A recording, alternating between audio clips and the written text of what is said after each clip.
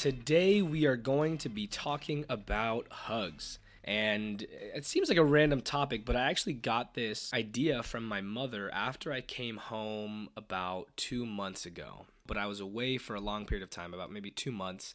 And when I got home, she embraced me in this bear hug, and it lasted, honestly, it was 20 seconds. That's how long it lasted.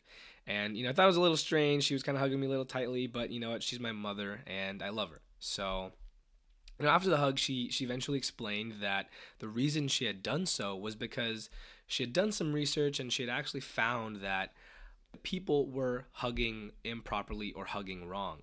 She also learned and saw that there were a ton of health benefits for hugs and what they could do for us. And so, after she had told me that, it really did pique my interest, and I wanted to understand, one, why it is that hugs are so important, and whether or not it was true that a 20-second hug is how we can reap the benefits of a hug. And so that brings us into today's episode, which is where we will answer 3 questions. 1, what is a hug? 2, what does a hug do for humans physiologically and mentally? And 3, why we need more of them. And also a bonus question, I guess, to answer is the 20-second mark a realistic goal for a hug? Is that important to the aspect of hugging?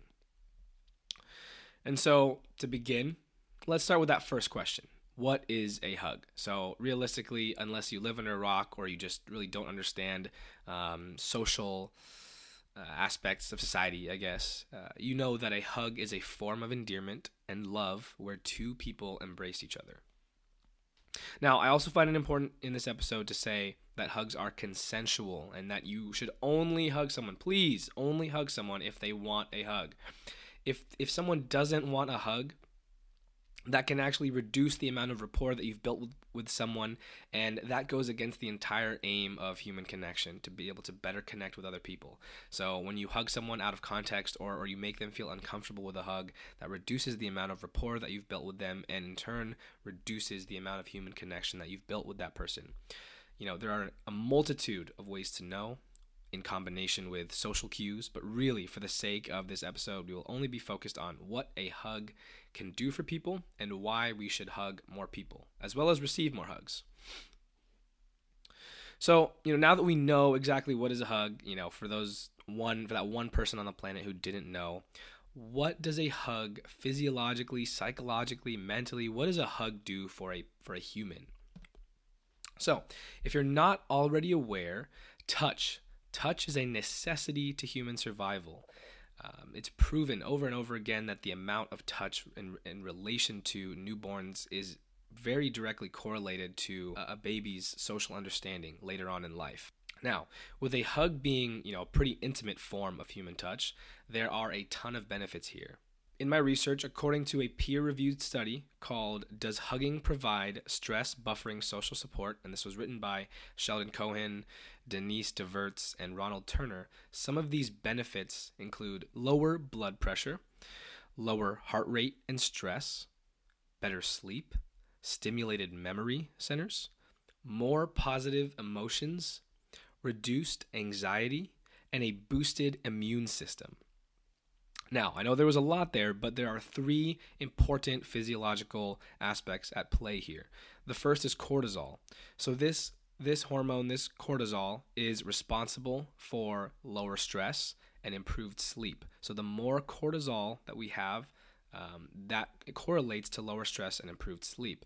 So for those of you who don't know, cortisol, high levels of cortisol are linked to higher blood pressure, they're linked to more stress, and it's actually nicknamed the stress hormone. The second physiological thing I want you to pay attention to here is oxytocin. Now, this is nicknamed the love hormone, and that is because it is associated with so many positive emotions that are triggered when this hormone is active. And finally, the last thing I want you to pay attention to here is the stimulation of the thymus gland. So when you hug someone, when you embrace someone, that stimulates the thymus gland, and that boosts your immune system. So those are the 3 big physiological things at play.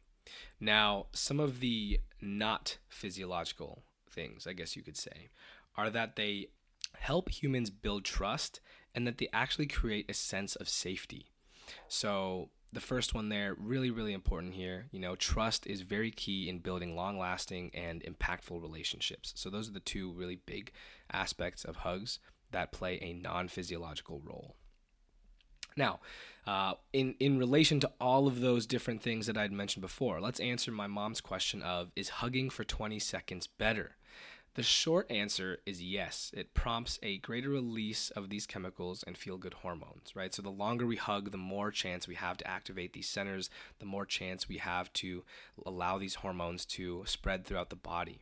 So the short answer is yes. It prompts a greater release of these chemicals.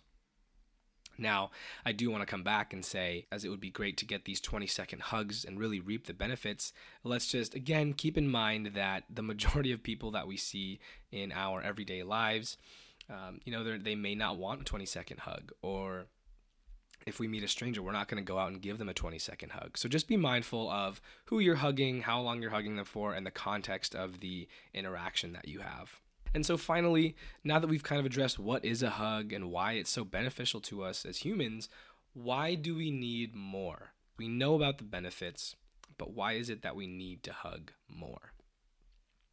So I think we've already established the health benefits and why they're great, but the truth is that in the Western world, most people are touch deprived, especially men. When you think about it, it makes a lot of sense. Most guys just give kind of a bro hug. They're kind of reluctant to kind of give those hugs to random people or to even their loved ones. Most guys are content with a handshake or a fist bump or something like that. But the reality is that in the Western world, most people are touch deprived. Now, I won't get too much into it because that's, another episode. But according to the Scientific American, about 47% of Americans feel lonely today. And loneliness is linked to a lot of different problems in our society: depression, anxiety, obesity. Loneliness is a big contributor to all of these things. So with 47% of Americans, almost half of the United States, feeling lonely, it becomes important to really reach out to other people. And the truth of the matter is that most people don't like to admit that they're lonely. They don't like to admit that something is going wrong or that they have negative emotions going on. I mean, you can probably think of a time where you needed support, but no one reached out, right? And that probably made you feel awful. So the importance of a hug is that you're there for someone. You don't need to say anything. And if you don't know what to say, you have the ability to make them feel loved, you have the ability to make them feel safe, and you have the ability to make them feel comforted. So, to close out, make sure that you hug the people around you consensually and spread the benefit of a simple hug. You never know who might need it. Thank you so much, everybody, for listening to episode 4 of the Human Glue Project podcast. And if you couldn't already tell, I was trying to be a little bit more animated because I felt like the previous episodes I was being very monotone. So I would love to hear your feedback. I would love to hear what you have to say about the hugs. And please go ahead and reach out to me on Instagram, Twitter, Facebook, which I don't have yet, but I will after this episode. And also YouTube. I'm going to get that started pretty soon. So please feel free. Please feel free to reach out to me. Shoot me a message on any one of those platforms. It's at the Human Glue Project on Instagram. And don't forget to leave a rating, subscribe, and tune in every Tuesday for the Human Glue Project podcast episodes.